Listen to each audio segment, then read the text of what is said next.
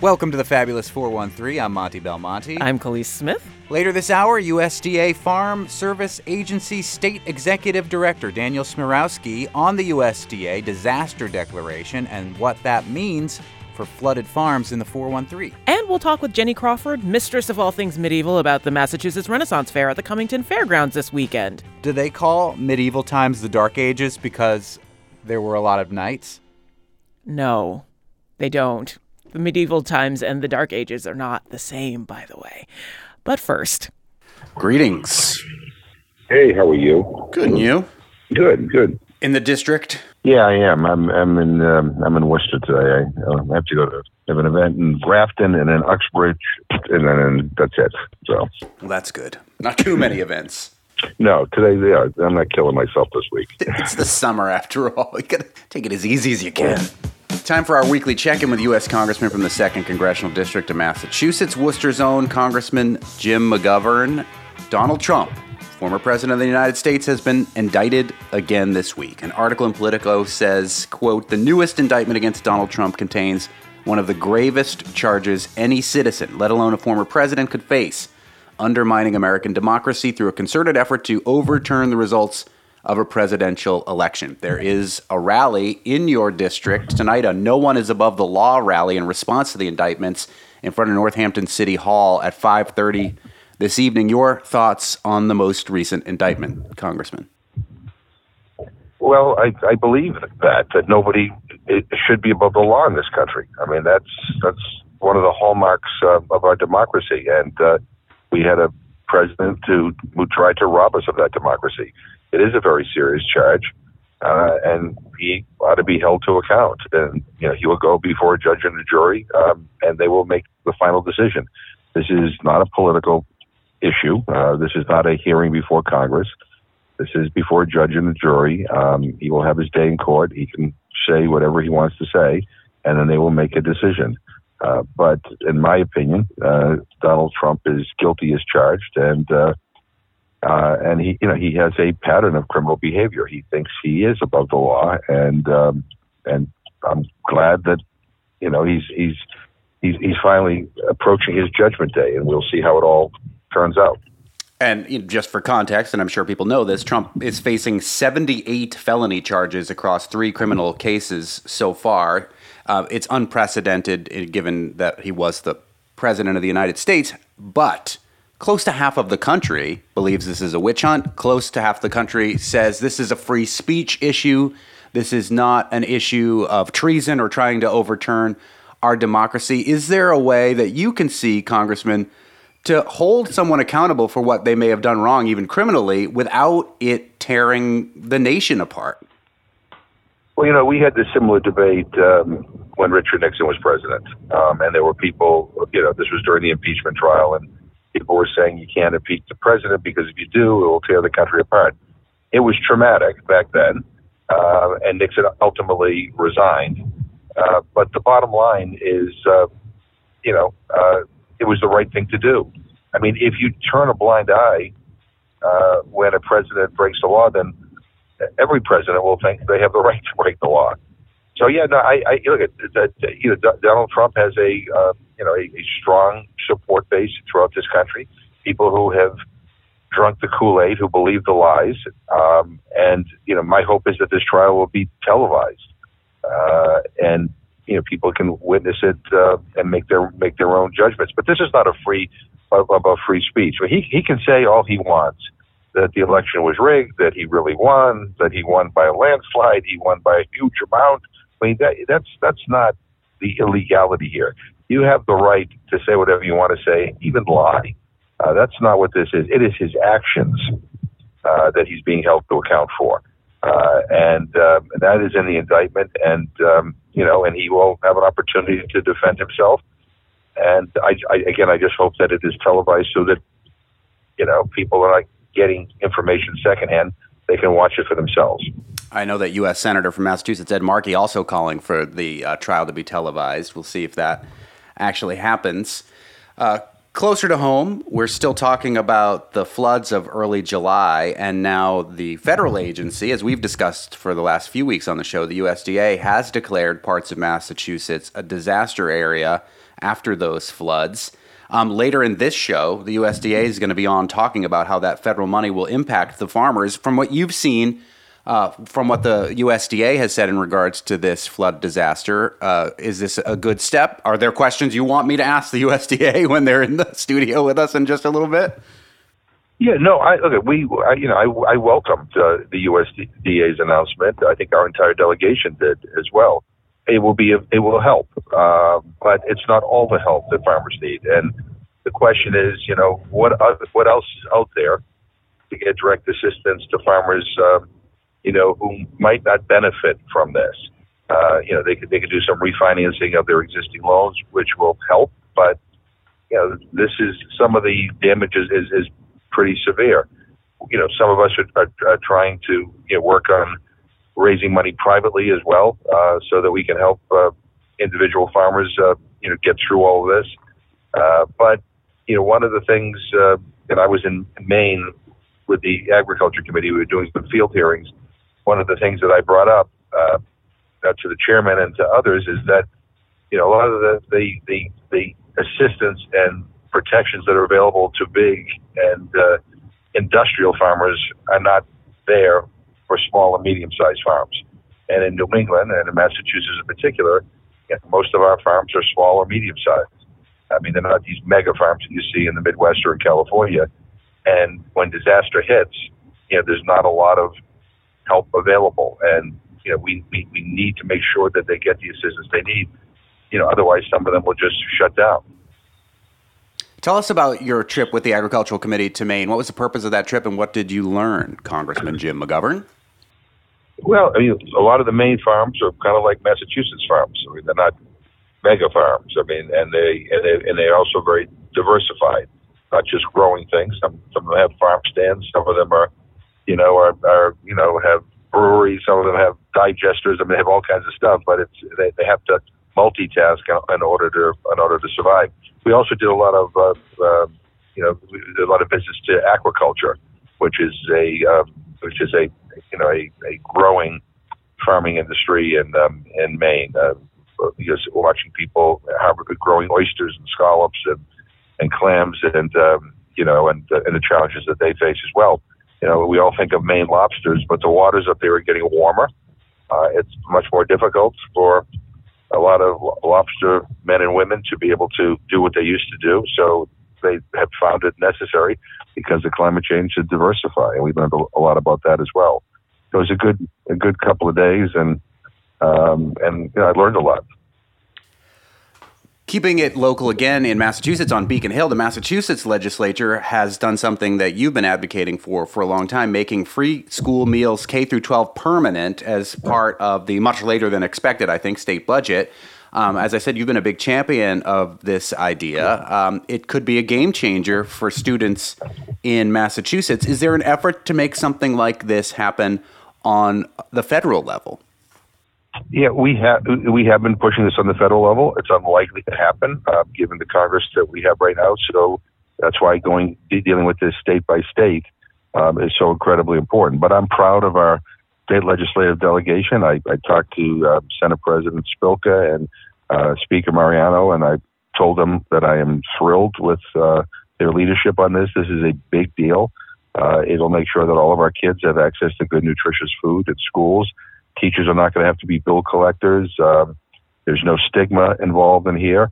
And, we want to make sure that those meals are good and healthy and appetizing, because we don't want to give our kids junk. But this is a huge deal, and it helps us in our battle against hunger in the state. And I hope other states will follow. I mean, Maine has it already. Vermont has it already. Minnesota, California. Some states have already done it. But it is really important that we did it. And again, our local legislative delegation, I've talked to Natalie Blais and Joe Comerford and Lindsay Sabadoza. And, these guys have been champions of this stuff. And if anybody sees them, you ought to thank your state legislative representative for their leadership on this. So I'm really thrilled. On the federal level, you introduced a new act that has to do with food and farmers. It's a bill to support American farmers and rural communities through plant-based food production. It's called the Plant Act, and I'm going to give you a little bit of grief about this acronym here. Peas, Legumes, and Nuts Today Act is the acronym for the Plant Act. Peas, Legumes, and Nuts Today Act. Who came up with that title? Well, I can't claim credit for that. So, but in any event, yeah, I mean, I think we have to start getting more serious about, plant-based foods, and because with the challenges we're facing globally, with climate change, with everything else, also with health issues, we have to start transitioning more purposefully in that direction, and that's what this is about. So I will see whether we get any traction in this Congress, but I wanted to put out a marker bill, and let's see whether we can begin the discussion. And I got a lot of people who are excited about it, so we'll see. But I can't claim credit for the title. Well, tell us a little bit more about what that would mean. I mean, how would that play out in real time? Well, obviously we have to try to get a hearing on the bill, and we're going to have to see whether we can get the Ag Committee and I think it's one other committee it's referred to report it out and bring it to the floor. But there's more and more demand for plant-based foods, and I think in terms of what is good for our environment and what is responding to the global challenges of climate change, this is the direction we need to move in. No, I'm not saying we should ban people from eating meat, and that's not what this is about. But it's about more aggressively moving in that direction and presenting people with more and more alternatives. Look, we did this White House conference on hunger, food, and nutrition and health. I mean, one of the things that we learned very, very clearly was that the diet-related diseases are on the uptick, and so one of the ways to control healthcare costs is to try to give people better alternatives, make them more appealing. And look, I love a hamburger like everybody else, and I will die eating a hamburger. But the point of the matter is, please don't. We need to move. We need to start moving in a different direction and providing people with more alternatives. And I think it's also good for our farmers as well. At that White House conference, which I was able to attend, Eric Adams, the mayor of New York City, told a very powerful testimony about his battle with diabetes, where he was going blind and changed to a plant-based diet, and claims that is what helped him to restore his sight, to get off of diabetes medication, and then gave the same plant-based diet to his mother, who was experiencing the same symptoms. He reversed his condition, his diabetes. So, we always talk about food as medicine. Well, food is not only preventative. Good food is not only preventative in terms of getting diseases. It can reverse certain conditions. I was at an event day before yesterday, a food as medicine event in Cambridge at Google headquarters. We had experts from all around the country talking about how we need to move more aggressively in this direction, and we talked about. I had a bill that passed the House that basically said that we're gonna deny federal funding for medical schools that don't teach nutrition. I mean, the idea that you can become a doctor or and never have to learn anything about nutrition when nutrition is so important to our health and well-being is ridiculous. And so, because of that bill, we have now medical schools and the people who design the curriculum moving in the direction of putting nutrition into the medical education. But the bottom line is that food is a lot of things, but it is medicine as well. And if we want to keep people healthy, it's a lot cheaper to make sure that people have access to good food, healthy food, than it is to do surgery on them in a hospital or treat a chronic condition. And as you mentioned, Eric Adams, literally transformed his life and that of his mother, reversed his diabetes, changed his situation. And he looks, he's in great shape, but the bottom line is he has increased, the length of his life, no doubt, as a result of that. and he is feels better, and he's cheaper on our system as well. So this is a win-win-win-win-win.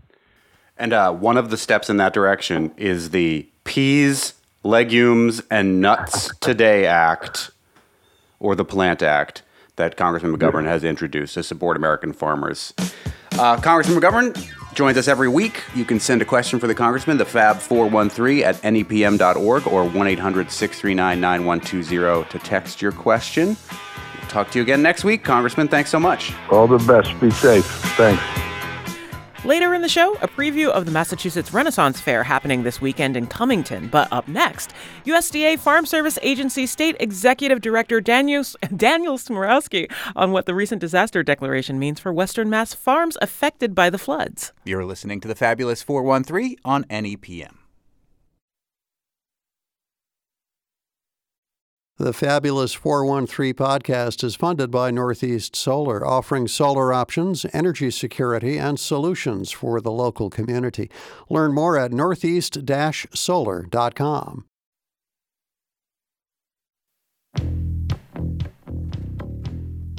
Welcome back to the Fabulous 413.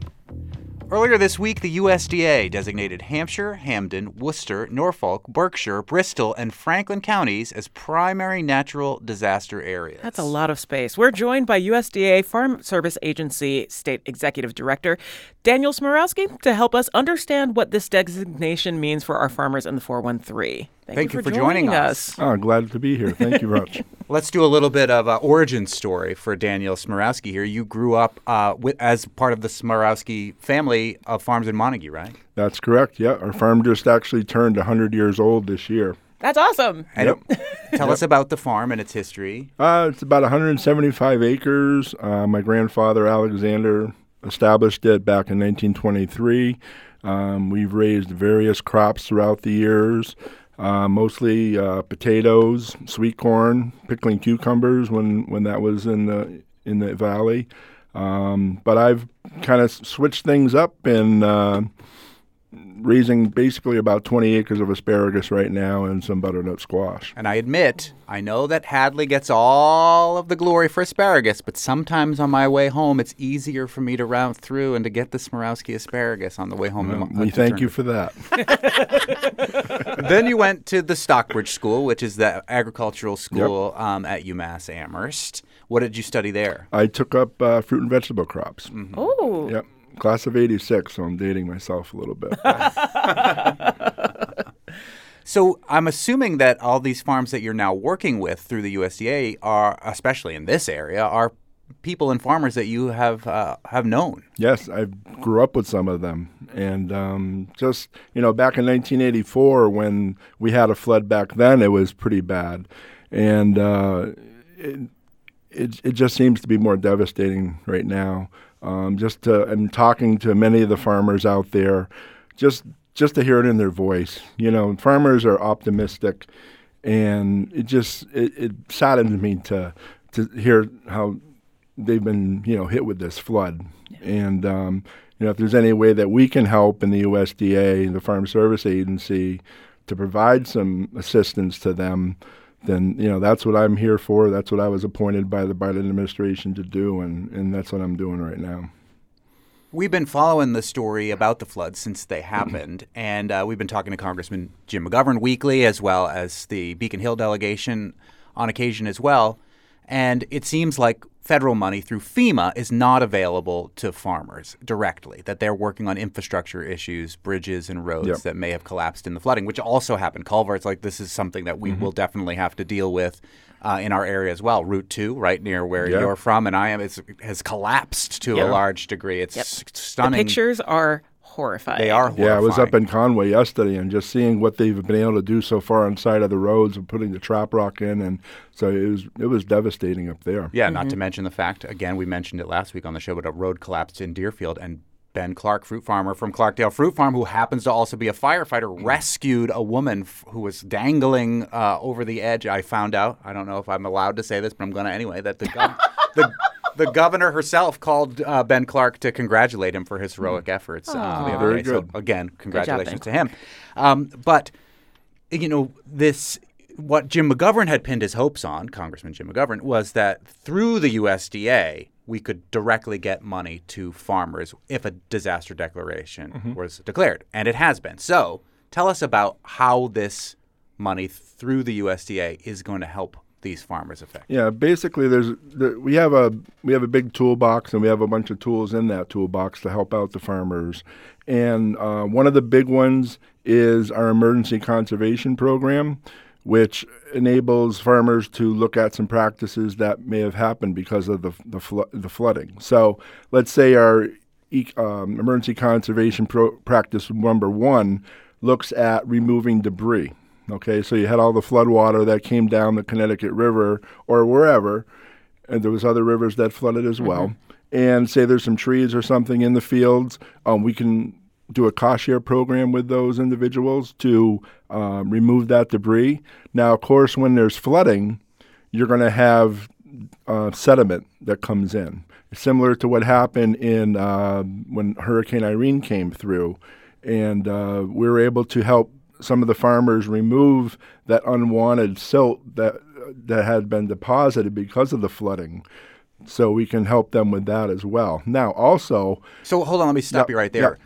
Speaking with Daniel Smirowski, who is the USDA Farm Service Agency State Executive Director. When FEMA comes in and does this, they send in a small entourage of people to come and actually, rebuild and help. Is that how USDA does it when the silt is in there? When, like at Grow Food Northampton, a dumpster floats downriver and into the farm area? Basically, the farmer would be paying for that, project, and then we would provide funds back to them, once they complete the project. So more of a reimbursement. Yeah, program. Reimbursement. Yeah, basically, there's a cost share involved with that. So say if it's a $10,000 project, we go up to 75%. So the producer's cost would be $2,500.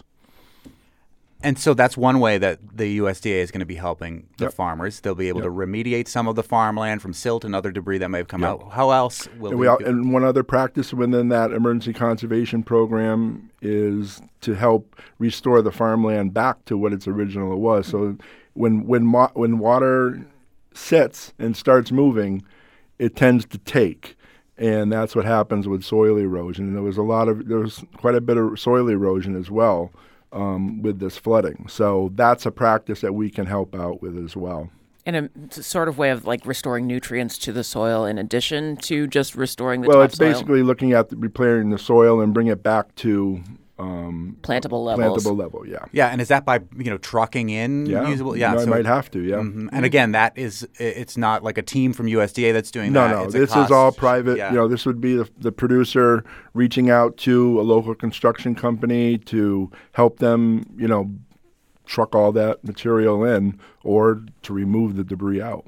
When we were talking about FEMA money and whether this would be declared a federal disaster, there was a tipping point of money about, I think, a little over $11 million in damages to trigger a FEMA disaster. What was it that allowed for the USDA to declare this a disaster? Was it at the behest of the Secretary of Agriculture, Tom Vilsack, himself just looking at the data and saying, okay, this counts, or how does it happen? Yeah, we have to be able to show that there's been at least a 30% loss. In a crop. And obviously with the damage that we did see, it was quite apparent that it was over 30%.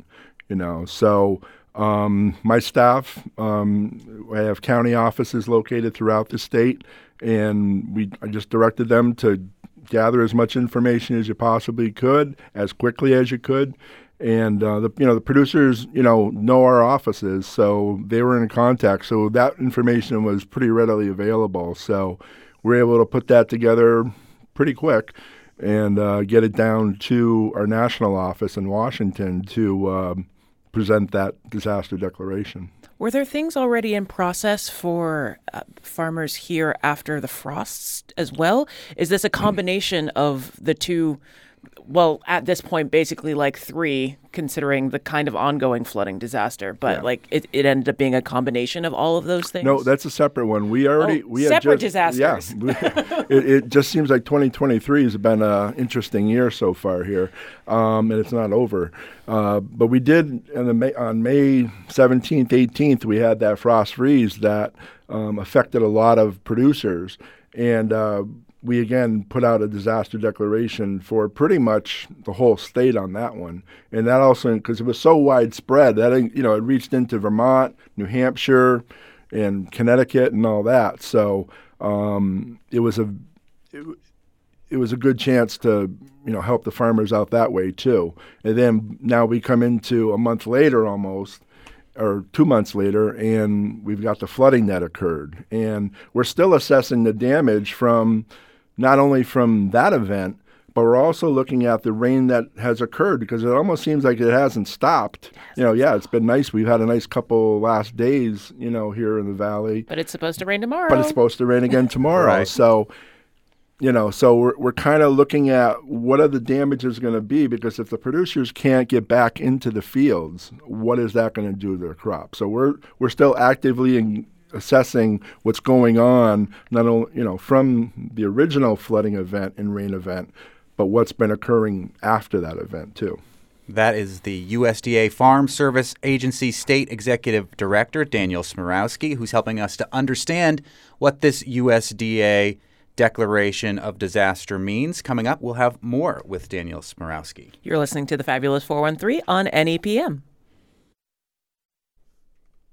Welcome back to the Fabulous 413. I'm Monty Belmonte. Lee Smith. We're here with the USDA Farm Service Agency State Executive Director, Daniel Smirowski, who's from the 413. He's from Montague, living in Sunderland right now, and helping us to explain the USDA Declaration of Disaster in regards to the flooding and then the anticipated rains. As part of it, we had UMass Extension on the show yesterday talking about the soil diseases that come about when things are too wet. I just randomly saw a person on social media talking about, hey, these pickles that I usually get from this pickle place seem squishy. So there's more repercussions than just the initial repercussions of the flood itself in early July. Bardwell Farm was talking about that as well. They're one of the farms that managed to get out mostly unscathed, but they're seeing some of the repercussions of it just being wet and in their vegetables, like cucumbers.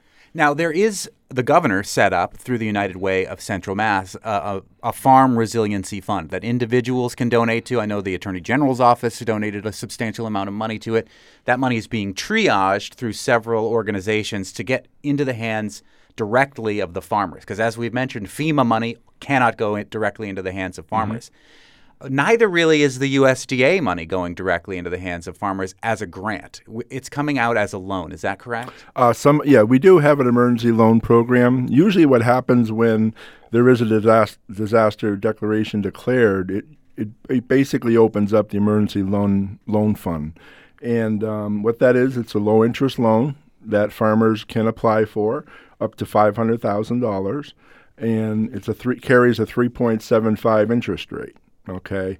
Now, what we're hearing throughout this whole time period is that, the producers don't want to take on any more loans, understandably. But, they still are going to have debt associated with the operating expenses from this year's crop. So let's say what the interest rate is. What is it? 8.5%, 9%.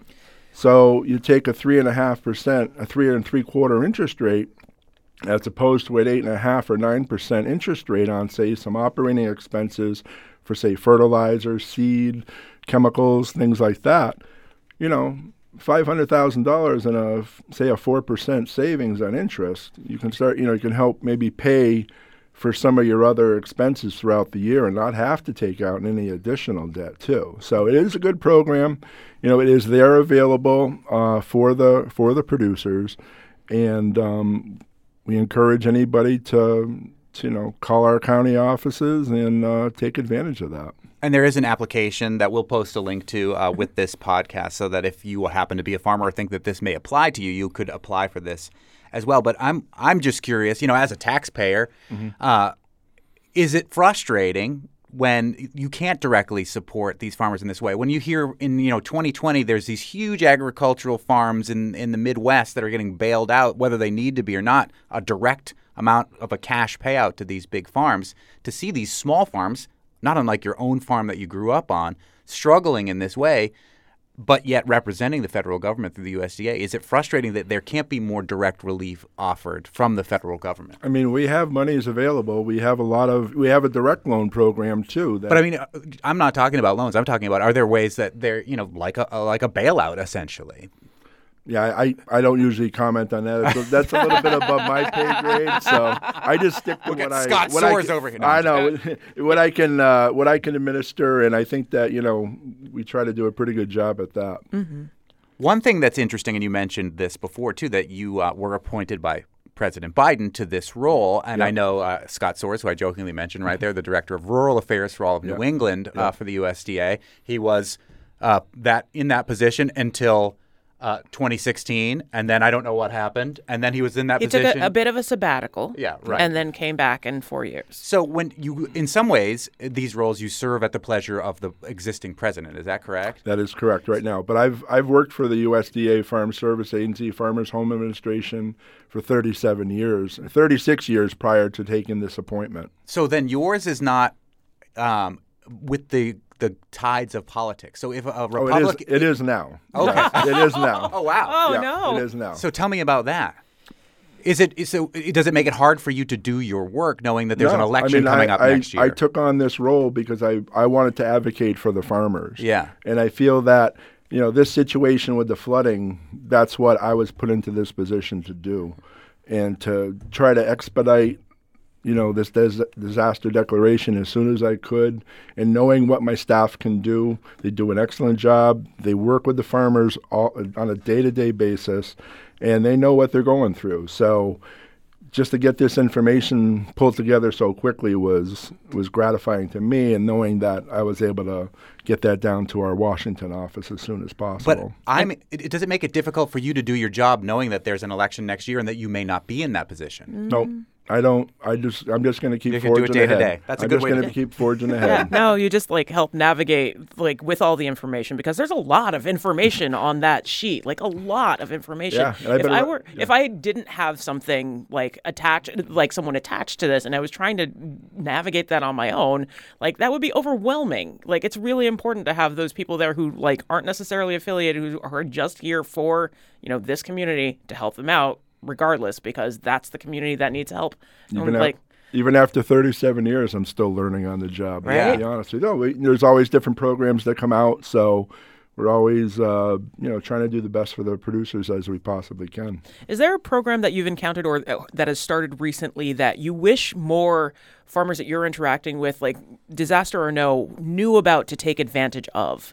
Yeah, one of the programs that we do offer is our non-insured assistance program, otherwise known as NAP. I could use one of those. We talk, yeah.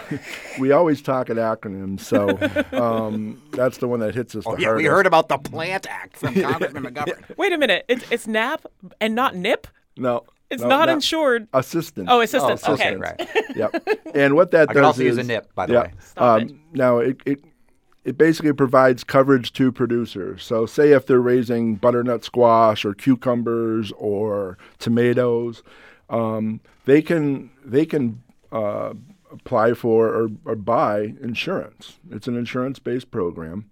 And there's a couple different sides to it. You got the catastrophic coverage, which looks at basically you have to have a 50% loss and you get paid on a 55% of a price that we have established.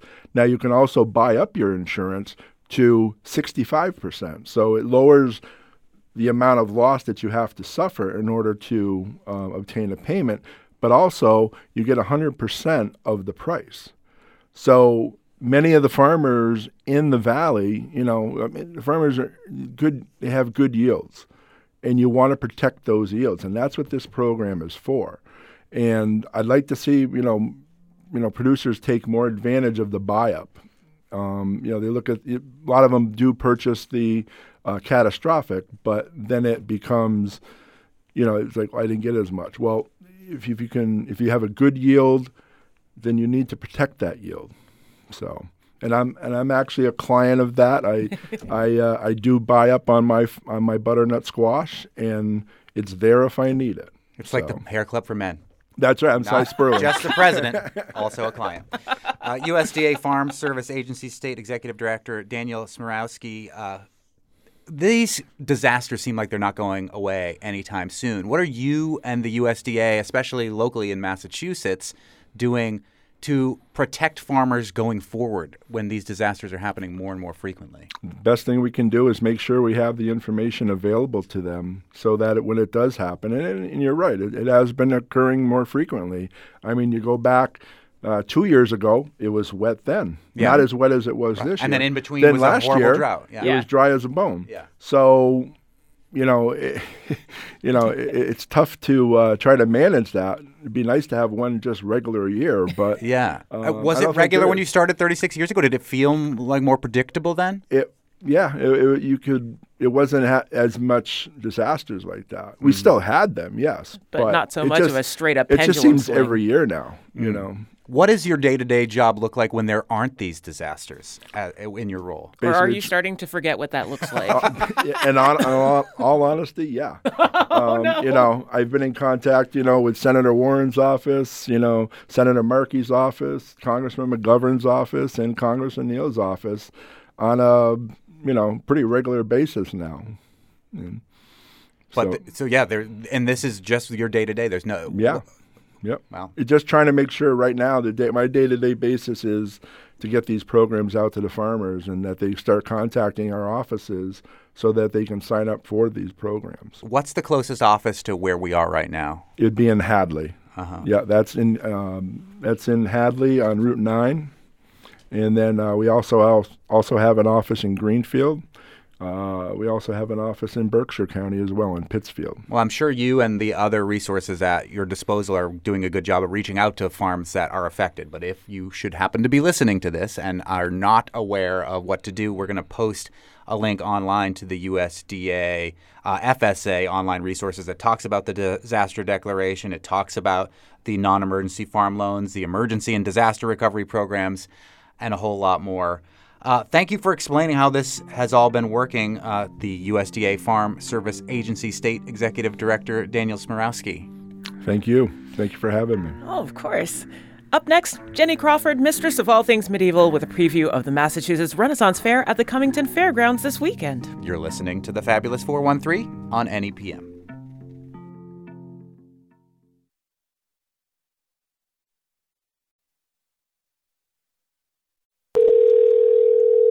Hello? Hello! Huzzah!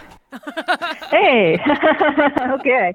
We made it work! Yay, it worked! Fantastic. That's what happens when you try to get modern technology involved in an old-timey Renaissance fair type thing. I mean, yeah. Exactly. That's facts.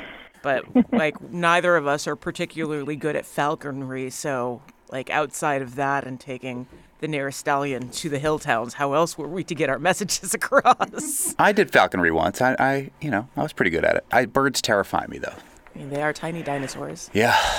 Hear ye, hear ye. On this fine 5th of August, lords and ladies, knights and milkmaids, fairies and fawns will all descend upon the meadows known to us as the Cummington Fairgrounds. Thence shall commence the Massachusetts Renaissance Fair. For the course of the weekend, delights and wonders shall be seen and presented of goodly nature and fine countenance. And to speak with us about some of the things you may see in the wilds of the hill towns this weekend is Jenny Crawford. Thank you so much for joining us after all of the technical difficulties, which we will just assume is because we are reaching back through time to have interesting experiences with you. Thank you for having me. No problem. What is your role with the Massachusetts Renaissance Fair? Oh, I wear many hats. I do some of the advertising. I help clean the barns. All kinds of things. Help pull in food trucks. That's a big part of it. Mm-hmm. Tell me about cleaning the barns. What kind of animals are you cleaning up after here, Jenny? I'm not too sure. There's hay and straw all over the place. I think they're mostly sheep. Mm-hmm. But we swept it all out. It's good. It's ready for the fairies, And ready for the horses. Is there going to be jousting this year? Oh, yes. We have a full joust, knights on horseback with lances. We have a fire dancer, Seraphim Fire Serpent. She performs with live drummers. We've got music, storytellers, a magic show, belly dancers, lots of entertainment all day Saturday and Sunday. Initially, this was supposed to happen for 2 weekends, like this weekend, the 5th Correct. and the 6th, and then next weekend, the 12th and the 13th. And now it's just the one. Were there some things that you wanted to bring to the festival that kind of had to go by the wayside because you didn't have as much time as you usually do? Yeah, we wanted to do a themed weekend where we would do like a time traveler weekend and people could come in as like, Doctor Who or like more space stuff, that kind of thing. But we'll make do with what we have. I think it's going to be a great fair this year. How long has the Massachusetts Renaissance Fair been happening in the Cummington Fairgrounds? At least 5 years. It was originally called the Market of the Moons. So interestingly, our fantasy backstory is that the Massachusetts Renaissance Fair is what the humans call it when the realm of the fairies opens to them and just so happens to land smack dab in the middle of Cummington. So the Market of the Moons, it was originally just a night market, and now it is a full-on Renaissance fair. And there's really fun market things that you've got scheduled too. I was looking at your website, and the Bandersnatch swap is such a cool, neat idea. Can you explain what that is? Yeah, so that is just kind of like a swap meet table. You can bring trinkets or whatever it is that you would like to trade with people. And you, bring pieces and costumes and any item that you have and would like something else on the table and swap out your item for that other item and go about your business. It's so neat. Absolutely. Is that what a Bandersnatch is? Because I just thought it was that choose your own adventure episode of Black Mirror. I think it's that too, yeah. Yeah, that's an excellent watch if you want to do it. We're speaking with Jenny Crawford from the Massachusetts Renaissance Fair, which is happening this weekend at the Cummington Fairgrounds. Jenny, what got you into the world of Renaissance fairs? I love the immersive storytelling environment of a good Ren fair, when people can just really get their creative juices flowing. And the Massachusetts Renaissance Fair, we really try to be a world where you are welcome no matter who you are or who you wish to be. So I just love the storytelling aspect of it personally. And who do you dress? Do you dress up and portray someone when you're at this fair? I know that it's magic and that the Market of the Moons opens up and all that, but who do we expect? Well, we are a fairy-themed Renaissance fair, but, we expect everyone to show up. Fairies, knights, Doctor Who, stormtroopers from Star Wars. You can be a 21st century accountant in a T-shirt if that's what you want to be. No, I don't. Live your fantasy, Monty. Hey, Yeah, it's a way to get the creative juices flowing in the community. That's really what we strive to be. And whatever your fantasy is, whatever your storytelling passion is, we try to bring that to life at the fair. Jenny Crawford, who's with the Massachusetts Renaissance Fair happening this weekend at the Cummington Fairgrounds, tell us about the jousting. So this is people on horses with lances going at each other, not really trying to kill each other, perhaps like in the old days, but this is a spectacle to behold if you've ever seen anything like this at a Renaissance fair. Who's bringing the jousting to Cummington? This year, or actually all of our years, our joust is put on by DeBracy Productions. I know they do some other Renaissance festivals way down in Maryland. I believe they're like full-time jousters, I guess. It's amazing that you can do that. I mean, a lot of times you can't get a full-time job doing jousting. You have to freelance. Really? Really, Monty? Really. Have you been waiting this whole time? It was a bit of a setup, I must admit.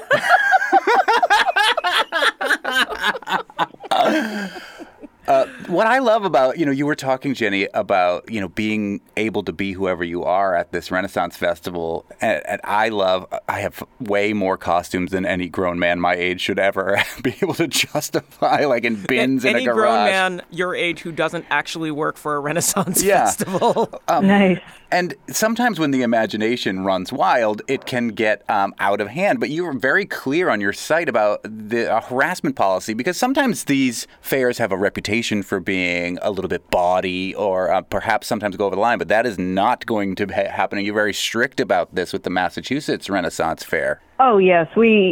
Our fair is above all else a safe environment for everybody, because it does happen at other fairs, but we make sure it doesn't. We no tolerance for any kind of harassment. I should speak a little to the market after dark. I was about to ask. Yeah, because there is an 18 plus element of it too, which is also fun for people if that's what they're signing up for sure. I mean, the body songs are the fun part, Oh, right? absolutely. I love that kind of thing. But if some people don't, it's good to know that there are lines that are drawn, and one of them, not that there'll be harassment at the after dark, but Oh, no. No, absolutely. That's not what we're saying. no, it'll just get a little bit more. We're just saying that the metaphors for body parts will be far more interesting That's after right. about 7 o'clock. Yeah. So can you talk to us about Market After Dark? Sure. So the Market After Dark starts at 7 p.m. on Saturday. It is our adults-only risque night market. So there are performances and games to play. There's nothing like the energy at the Market After Dark. You really just have to come and experience it. What are some of your favorite parts about working with the Massachusetts Renaissance Fair? I love how into it people get. I love the way people, they show what inspires them in their costume. And everybody is so immersed into this fantasy realm that shows up in Cummington. It's such a beautiful thing. A good Ren Fair, there's nothing quite like a good Ren Fair. Will you also be in costume, Jenny Crawford? I will be a kitchen wench, so I will have a very functional costume that allows me to serve hot dogs. Nothing too fancy. Will there be turkey legs to eat? Because to me, There will be. every good Ren Fair, you have to be walking around with a whole turkey leg. Oh, there will be turkey legs. Okay, good. You were worried that Yeah. you were going to end up missing out. Khalees, you were excited because there is a medieval weapon that you get to use there, but kind of safely. Yes. So you have that there is a real working, usable ballista at the Ren Fair. Is that somebody who makes coffee? Oh, that's a We actually have one of those, too. A barista, right? Not a ballista. Yeah. What's a ballista? Yes, so we do have a ballista, this giant crossbow that shoots sponges at targets, or a heckler. Apparently, that's going to be there. Oh, So that'll hecklers. Those could come Monty, in. watch out. Those could come in handy. Oh, yeah. We have a magical puzzle quest. We have a giant chessboard. We have axe throwing, all kinds of games. And a board game library, which I think is really cool for folks who maybe don't want to be out in the sun but still want to have like a fun kind of immersive experience. Absolutely. Yeah, that's a new thing. We're looking forward to our board game tent this year. It's everything the nerd in your life could ever ask for at one fairgrounds in Cummington over one weekend, and I love it. Yes, you do. And there's a day that you can bring your pets. Yes, Sunday. Sunday is pet day, 10 a.m. to 5 p.m. It looks like it's going to be a temperate weekend, so they shouldn't be too hot, which is great. I'm going to bring my dragon. Isn't that just you? Or will you come dressed as a dragon? Enter the dragon. Jenny Crawford from the Massachusetts Renaissance Fair happening this Saturday and Sunday at the Cummington Fairgrounds in Cummington. Thanks so much. Thank you, guys. Have a great weekend. Fair- When the veil Yes. is thinnest. Fare thee well. Oh, God, really? Yep. Khalees, you found all those awesome. Because bardcore is very real and it's kind of amazing. Tell us what bardcore is. It's when you cover songs with modern songs with medieval instruments, and sometimes change the lyrics as well. I would advise anybody to go look up the bardcore version of Pumped Up Kicks, which is hilarious. That's by Hildegard von Blingen. Indeed. And that we were playing Algel the Bard before there. That was doing the final countdown. And if you missed it at the beginning of that segment, it was Kate Bush's Running Up That Hill. Indeed. Continuing to pay homage to Kate Bush's, whose birthday it was on Sunday, with the most Wuthering Heights day ever. And the most of the Monty's children on the same day. Yes, they all came to the most Wuthering Heights day ever and danced with me. Do you are you a regular attendee at Renaissance fairs, Khalees? I am not. I've always felt weird about not having costumes to go and do it.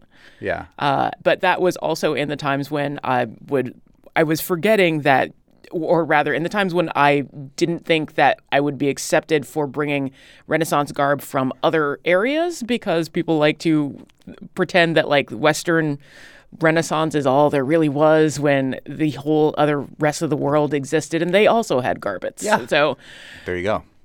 But this one seems pretty open. You can come dressed up as Doctor Who. indeed. Yeah. Or Coming you can up. go see hip hop at Jacob's Pillow. We're Yeah. encouraging you to do both. You can do both. It's a long weekend.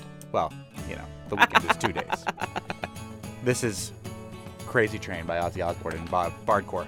Coming up, if you're listening live at 4 o'clock, there will be special coverage of the Trump indictment from NPR News. Tomorrow on the Fabulous 413, Holyoke is the city with the largest population per capita of Puerto Rican people outside of the island of Puerto Rico. And happening now through Sunday, Holyoke celebrates the Fiestas Patronales de Holyoke. And tomorrow we'll be joined by Holyoke Mayor Joshua Garcia, who was recently named Padrino of Boston's Puerto Rican Parade, and by folks from Nueva Esperanza in Holyoke, who are hosting the Holyoke Fiesta. Plus Live Music Friday with the Fawns and the Wine Thunderdome with the folks at State Street. And again, this is Algel the Bard playing Ozzy's Crazy Train. I'm Monty. I'm Khalees. See you tomorrow on the Fabulous 413.